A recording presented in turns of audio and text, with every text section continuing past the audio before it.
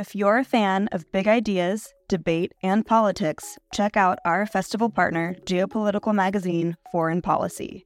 A forum for informed debate about global affairs, Foreign Policy keeps a finger on the pulse of world news and political happenings. Beyond articles that delve behind the headlines via traditional reporting, Foreign Policy has so many other products to offer, ensuring that no matter how you like to engage with eye-opening content, there is a method for you. Check out their free offerings like Foreign Policy Live, their forum for live journalism, newsletters, and podcasts. And with a subscription, unlock in-depth features and quarterly magazines, including their recently dropped spring edition all about India. Fans of IAI will love Foreign Policy for more of the mind-expanding, insightful content that they seek. To explore their content, take advantage of an exclusive discount for IAI fans. Subscribe now using promo code LIGHT24 to save 50% and unlock access to everything Foreign Policy has to offer. The Institute of Art and Ideas, articles, videos, and podcasts. Welcome to Philosophy for Our Times, bringing you the world's leading thinkers on today's biggest ideas. We turn to experts for guidance in uncertain times, but what happens when experts disagree? This week, Professor of Philosophy at Stockholm University, Anandi Hattiangadi, investigates the logical labyrinth of expertise. If you enjoyed this episode, please like and subscribe, leave a review, and head over to our website, iai.tv, for thousands more podcasts, videos, and articles from world-leading thinkers. Hello, everyone. Thank you for joining us. I'm going to talk about something that I'm sure is on many people's minds these days, because we are faced with many global crises and many individual difficulties which require that we consider the advice of experts. So it goes without saying, when we decide what to do, both individually and collectively, we need to rely on experts. So when you're ill, you go to the doctor. When your car breaks down, you consult a mechanic. But very often what we find is that the experts, or better yet, maybe the putative experts, disagree.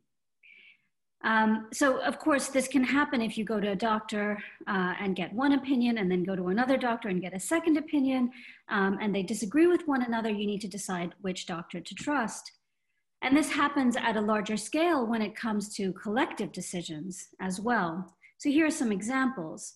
One example is climate science. Even though most climate scientists, the vast majority, agree that human greenhouse gas emissions are causing global warming, there is still a small but quite vociferous group of scientists who disagree. They present themselves as experts as well, and so we again have a case where it looks like there's two groups of experts who disagree. Another example is vaccines. Again, most medical professionals agree that vaccines that have been in use for many years, such as the MMR vaccine against measles, mumps, and rubella, are perfectly safe to use. However, there are some people, some of whom even have medical credentials, who are self-professed experts and who disagree with this and claim that vaccines are unsafe. The third example that is very close to many of our thoughts at the moment is the case of masks, whether to wear masks in public places. There's a, in most countries, it's been decided that it should be recommended that the general population wears masks in ordinary circumstances where they can't be socially distant. And this recommendation has come into effect on the basis of the advice of a fairly large group of scientists. However, there's still opposition to this view. In Sweden, for example, the experts at the Public Health Agency disagree with this kind of general view that it's useful to wear masks in public when you cannot be socially distant. Of course, in Sweden, healthcare professionals wear masks, but the question is about the general public. And the disagreement, at least in part, concerns whether masks are in fact effective at slowing the spread of viruses. In all of these cases, the experts seem to disagree. And the question in these cases is, when they disagree, which ones should we trust? So this actually presents a kind of a conundrum, which is called the novice to expert problem by the philosopher Alvin Goldman. So The problem arises from the fact that as novices about a topic, we are unlikely to know the truth about that topic. That's why we need to find experts. That's why we need to ask for their advice. So if we want to make a well-informed decision about, for example, climate policy, or whether to vaccinate our children, or whether to wear a mask in a supermarket, we just can't rely on what we already know as novices. In contrast, the experts on a topic are likely to know about that topic, right? That's just what it is to be an expert. So as novices, if we want our decisions to be well-informed, we need to trust the experts. And of course, in many cases, for example, with climate change, with vaccination, with a pandemic, we can't just wait till the experts sort it out before we decide what to do. We have to make a decision even before that disagreement has been settled. But the problem is that there's a stumbling block. When we find that the experts disagree, we need to decide which of those experts to trust. Are humans a significant cause of global warming or not? Well, some experts say yes, some experts say no. Which ones should we trust? And the problem is that as novices, we by definition lack the expertise to decide which experts to trust. Okay, and things get worse. What makes it worse is that the internet now gives charlatans a much wider reach. The problem of expert disagreement has been around for a very, very long time. In fact, it's discussed by both Plato and Aristotle. But the internet gives a huge scope for people to put out all sorts of misinformation. For example, at the start of the current pandemic, the World Health Organization warned of an infodemic in which misinformation, bogus cures, and conspiracy theories were spreading faster than the virus itself. And this misinformation just continues its rampant spread online. The second reason why we have a particular problem right now is that interest groups of various kinds have been manufacturing expert disagreement in order to throw dust in our eyes. For example, as Naomi Oreskes and Eric Conway describe in The Merchants of Doubt, the tobacco industry a long time ago was paying scientists to disagree with the consensus that had been growing that smoking causes cancer. And this technique is being used now, as they describe, by the oil industry in order to manufacture disagreement about climate change. So there's all of this misinformation that produces an environment, a kind of informational environment that's extremely poor, right? We have a lot of confusing signals that are coming from all sorts of different sources. And this makes it particularly difficult for us to work out who the real experts are. And finally, this kind of poor informational environment interacts with our own kind of psychological dispositions, our own biases, our background beliefs, and this might lead us also astray. For example, fear often makes people seek out simple explanations of our circumstances or problems, particularly explanations that involve human agency or simplify problems in a way that makes them easier to solve. For example, many people have started to believe in the face of the fear of becoming ill or dying from COVID-19, many people are tempted to believe the simple explanation that it's being caused by 5G towers. Why? Well, in part, this makes sense. It gives us a kind of intentional explanation in terms of human agency. It makes sense of this thing that is otherwise just a random and chance-like occurrence. And moreover, it makes the problem apparently easier to solve. Just get rid of the 5G masks and we're done. But unfortunately, that's not the way it is. Indeed, in many cases, our background beliefs can quite reasonably influence our evaluation of experts, though often this can lead us astray. So for example, if we want to determine whether to trust anyone's testimony under any circumstances, we need to work out if they're likely to be sincere and if they're competent on the topic on which they're giving testimony. This is something that we do all the time because we often get a lot of our knowledge from other people. Everything you learned in school, you learned from other people in the form of textbooks, in the form of written testimony. And often we will just ask people, if you want to know what time the train is coming, you might ask someone at the train station if they know, and we get information in that way. And in all of these cases, we generally tend to think that people are going to be sincere and that they're reasonably competent on the question at hand. But these are two questions when we're faced with experts that we also need to ask ourselves, right? We need to figure out whether what they say on the topic in question is likely to be true. And the only way in which we can do this is to measure what they say against our prior beliefs. So for example, I'm not going to trust someone on geology or cosmology if I find out that they believe that the Earth is flat. But ultimately, that's because I have a prior belief that the Earth is not flat, with which their beliefs disagree. So we have to use our own judgment in order to evaluate the experts. And of course, the problem is that we don't have knowledge, we don't have the relevant knowledge in order to be able to do that. Fortunately, there is a way out. There is evidence that we can rely on to assess expertise, though I think we have to be careful about how we evaluate it and how much weight we give to it. So none of the evidence I'm going to present now is knockdown evidence. It doesn't mean that it just decides the question, but these are some things that you can think about when you're trying to figure out which experts to believe on a particular question. Okay, the first kind of evidence we can rely on is our own evaluation of the experts' arguments, the arguments they themselves give in support of their views. Now, this kind of evidence can be very difficult for novices to assess because sometimes the evidence is just so complicated that it's difficult for us to tell which arguments are good and which arguments are bad. So if you show me, for example, two articles in particle physics, one of which is excellent and the other of which is garbage, I may have absolutely no way of telling which one is the real deal and which one is rubbish.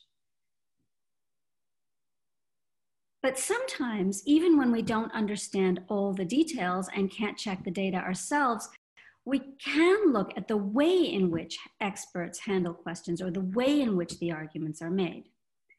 And when I say this, I don't mean that we should see how authoritative someone is, how calm or knowledgeable they seem, because these kinds of evaluation are often very prone to bias. Indeed, it often favors men over women since we tend to regard a deeper voice as more authoritative than a high-pitched one. What I have in mind, rather, is focusing on certain details about the way in which an expert deals with objections or questions. So there are certain techniques that can be used to avoid difficult questions, and if we're alert to those techniques, we can avoid being fooled by the charlatans. So for example, one technique is the well-known pivot. Politicians use this all the time, and this involves answering a different question than the one that's been asked.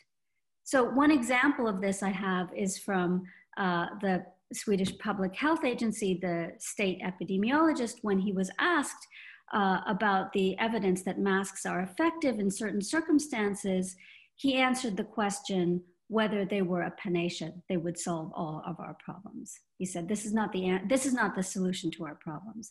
Okay, so if one question is asked and a different question is answered, that's a reason to wonder whether this expert is really trustworthy. It shows that the expert doesn't have a good answer to the question, because if they did, they would answer it.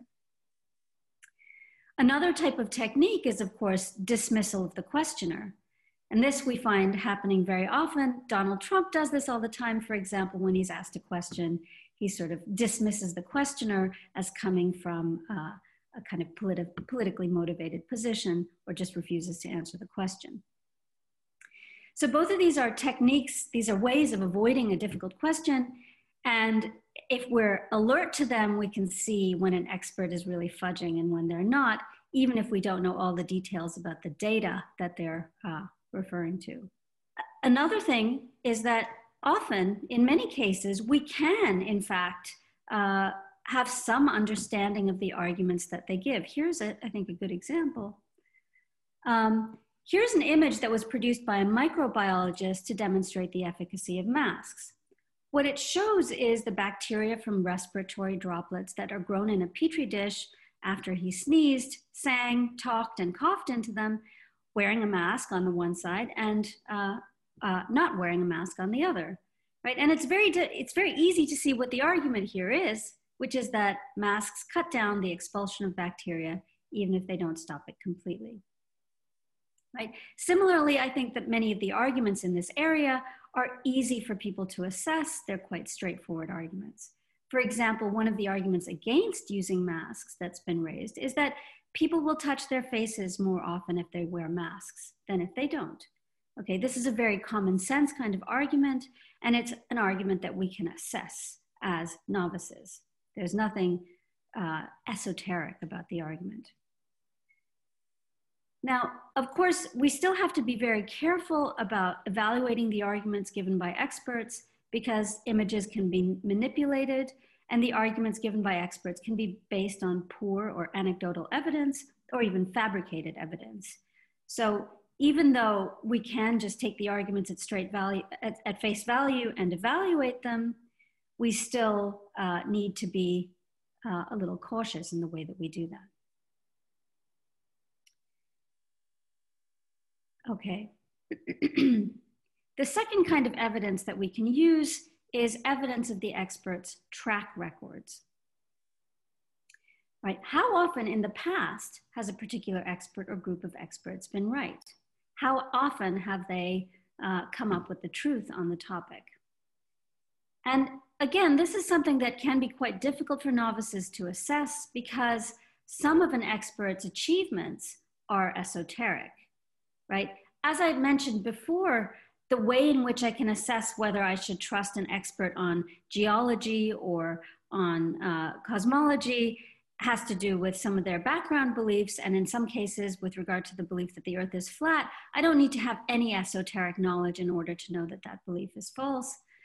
But in the case of experts, sometimes what their track record is measured in esoteric truths.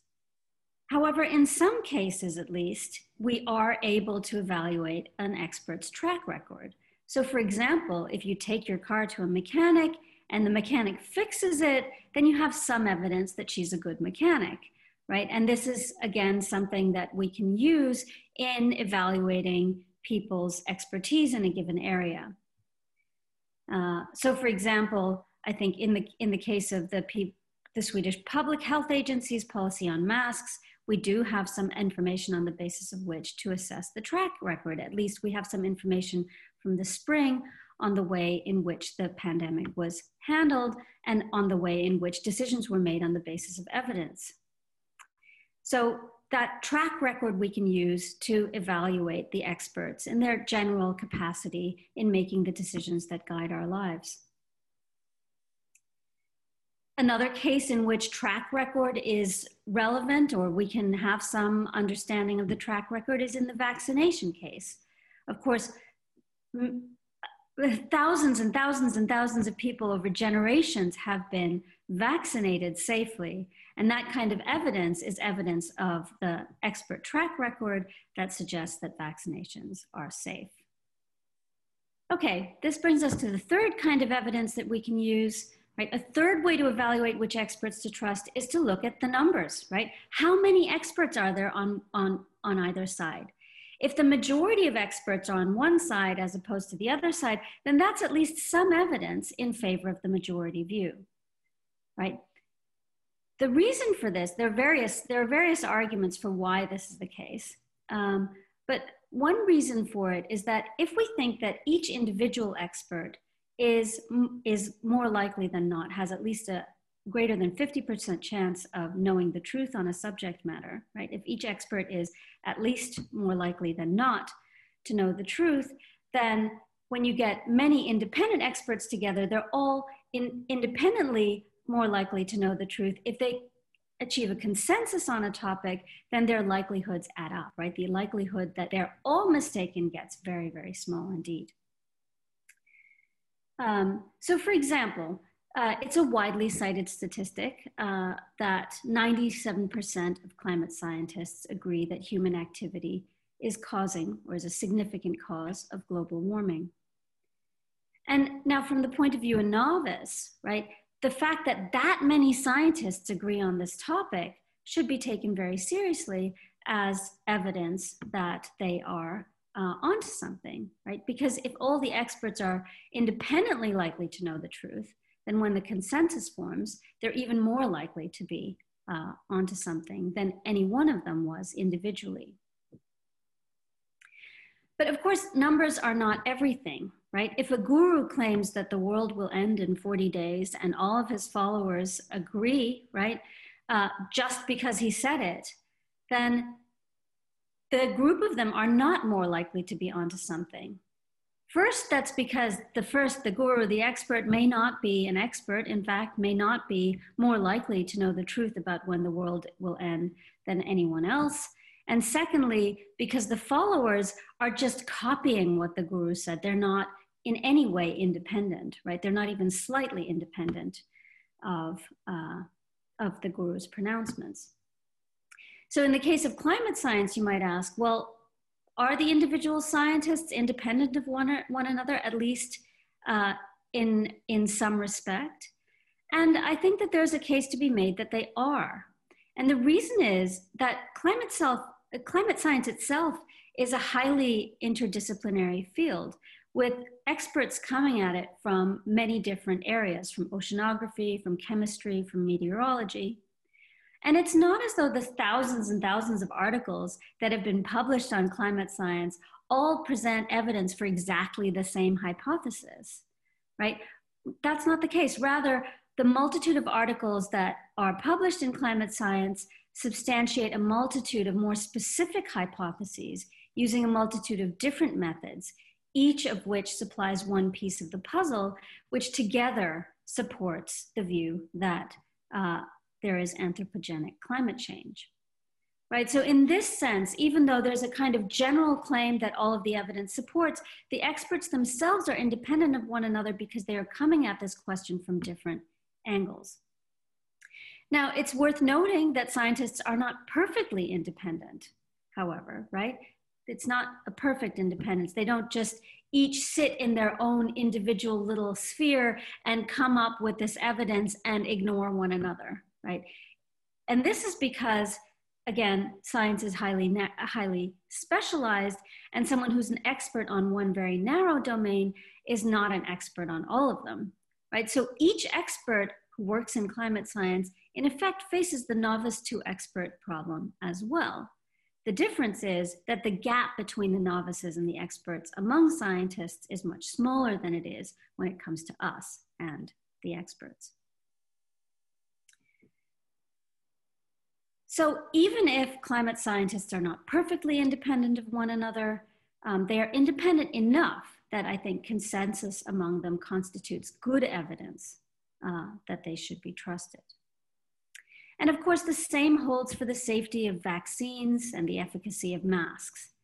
If the majority of reasonably independent experts believe that vaccines are safe and that masks are efficacious, then we should take that as evidence that the majority of experts is onto something, for the same reason that we should do so in the case of climate science. Again, we have many different scientists coming at the question from different angles, and so they're sufficiently independent that their consensus has should have some weight. Okay, the fourth kind of evidence that we can rely on is the evaluations of what you might call meta-experts, right? The experts who evaluate other experts. Right? Sometimes the evaluations of meta-experts are conveniently summarized in their credentials. For example, a relevant degree from a good university is some evidence that someone has the expertise that is relevant to the topic in question. A prize, of course, is another kind of meta-expert judgment of expertise, or a title, such as a professorship, is another kind of credential that we can look at that is a way of telling whether someone really is an expert. Now, it's worth bearing in mind that when relying on this kind of evidence, right, evidence from credentials, that the credentials are often very specific to a particular field or specialization. So someone with good credentials in one field may not be well qualified with regard to another. And this goes back to the thing I said about science being highly specialized. just because you are an expert in one narrow area doesn't make you an expert on all of them. So for example, I think about Freeman Dyson, who was a prominent climate change denier. Since he was a Nobel laureate and very distinguished, right, the evidence that we get from his credentials suggests that he was to be trusted as an expert. But the thing to bear in mind here is that Dyson was an expert in theoretical and mathematical physics, not in climate science, right? And since science is so highly specialized, this expertise in one domain doesn't necessarily carry over to expertise in the other. So though Dyson might have had excellent credentials, they were not relevant for his expertise on specifically climate change, and that needs to be taken into consideration when we, as novices, are trying to decide how to react to his testimony. Another important piece of evidence we can use is how well published someone is in peer-reviewed journals, right, in proper scientific journals on the topic in question. And the reason why peer review matters is that it's a mechanism by which mistakes and poor work can be weeded out. Of course, the peer review process is not perfect, right? But it does work as a kind of gatekeeper. And I think that, you know, it's good to understand exactly the way the peer review process works in order to see why it works as a gatekeeper, right? It's not just sort of different points of view, pot shots being thrown at one another, right? Peer review does work through disagreement of a certain kind, right? Articles are sent to reviewers whose job it is to find errors and to present counter arguments in those submissions. And there's even psychological evidence presented, for example, by Dan Sperber and Hugh Mercier. They've shown that we are most likely to arrive at the truth, or we have the best chance of getting at the truth, or we have the best chance at reasoning well when we engage in exactly that kind of argumentative activity, right? When we have an argument and our job is to try to find fault with it. Our job is to try to find problems with it. Often this can be made even more effective if the scientists or the people doing the evaluation are antecedently opposed to the view, right? And there are many disagreements within science on matters of detail. It's often very easy to find someone who disagrees, who comes from a different angle to review a paper. And so when we're at our most critical is when we are able to find fault with arguments for the opposing side. And this is exactly what the peer review process attempts to institutionalize, right? So even if it is imperfect, it's still the best kind of gatekeeper that we have. And the point about peer review applies not just to people, right? We want to look at their academic achievements, but it also applies to specific articles. So one thing that's happened during the current pandemic is that a lot of scientific research has been put out, has been publicized, for example, by newspapers before it has undergone the peer review process. And as novices, I think we need to always be very cautious in how we form our judgments on those studies before they've been peer reviewed, because they have, importantly, not passed this kind of rigorous process to weed out the errors and the problems.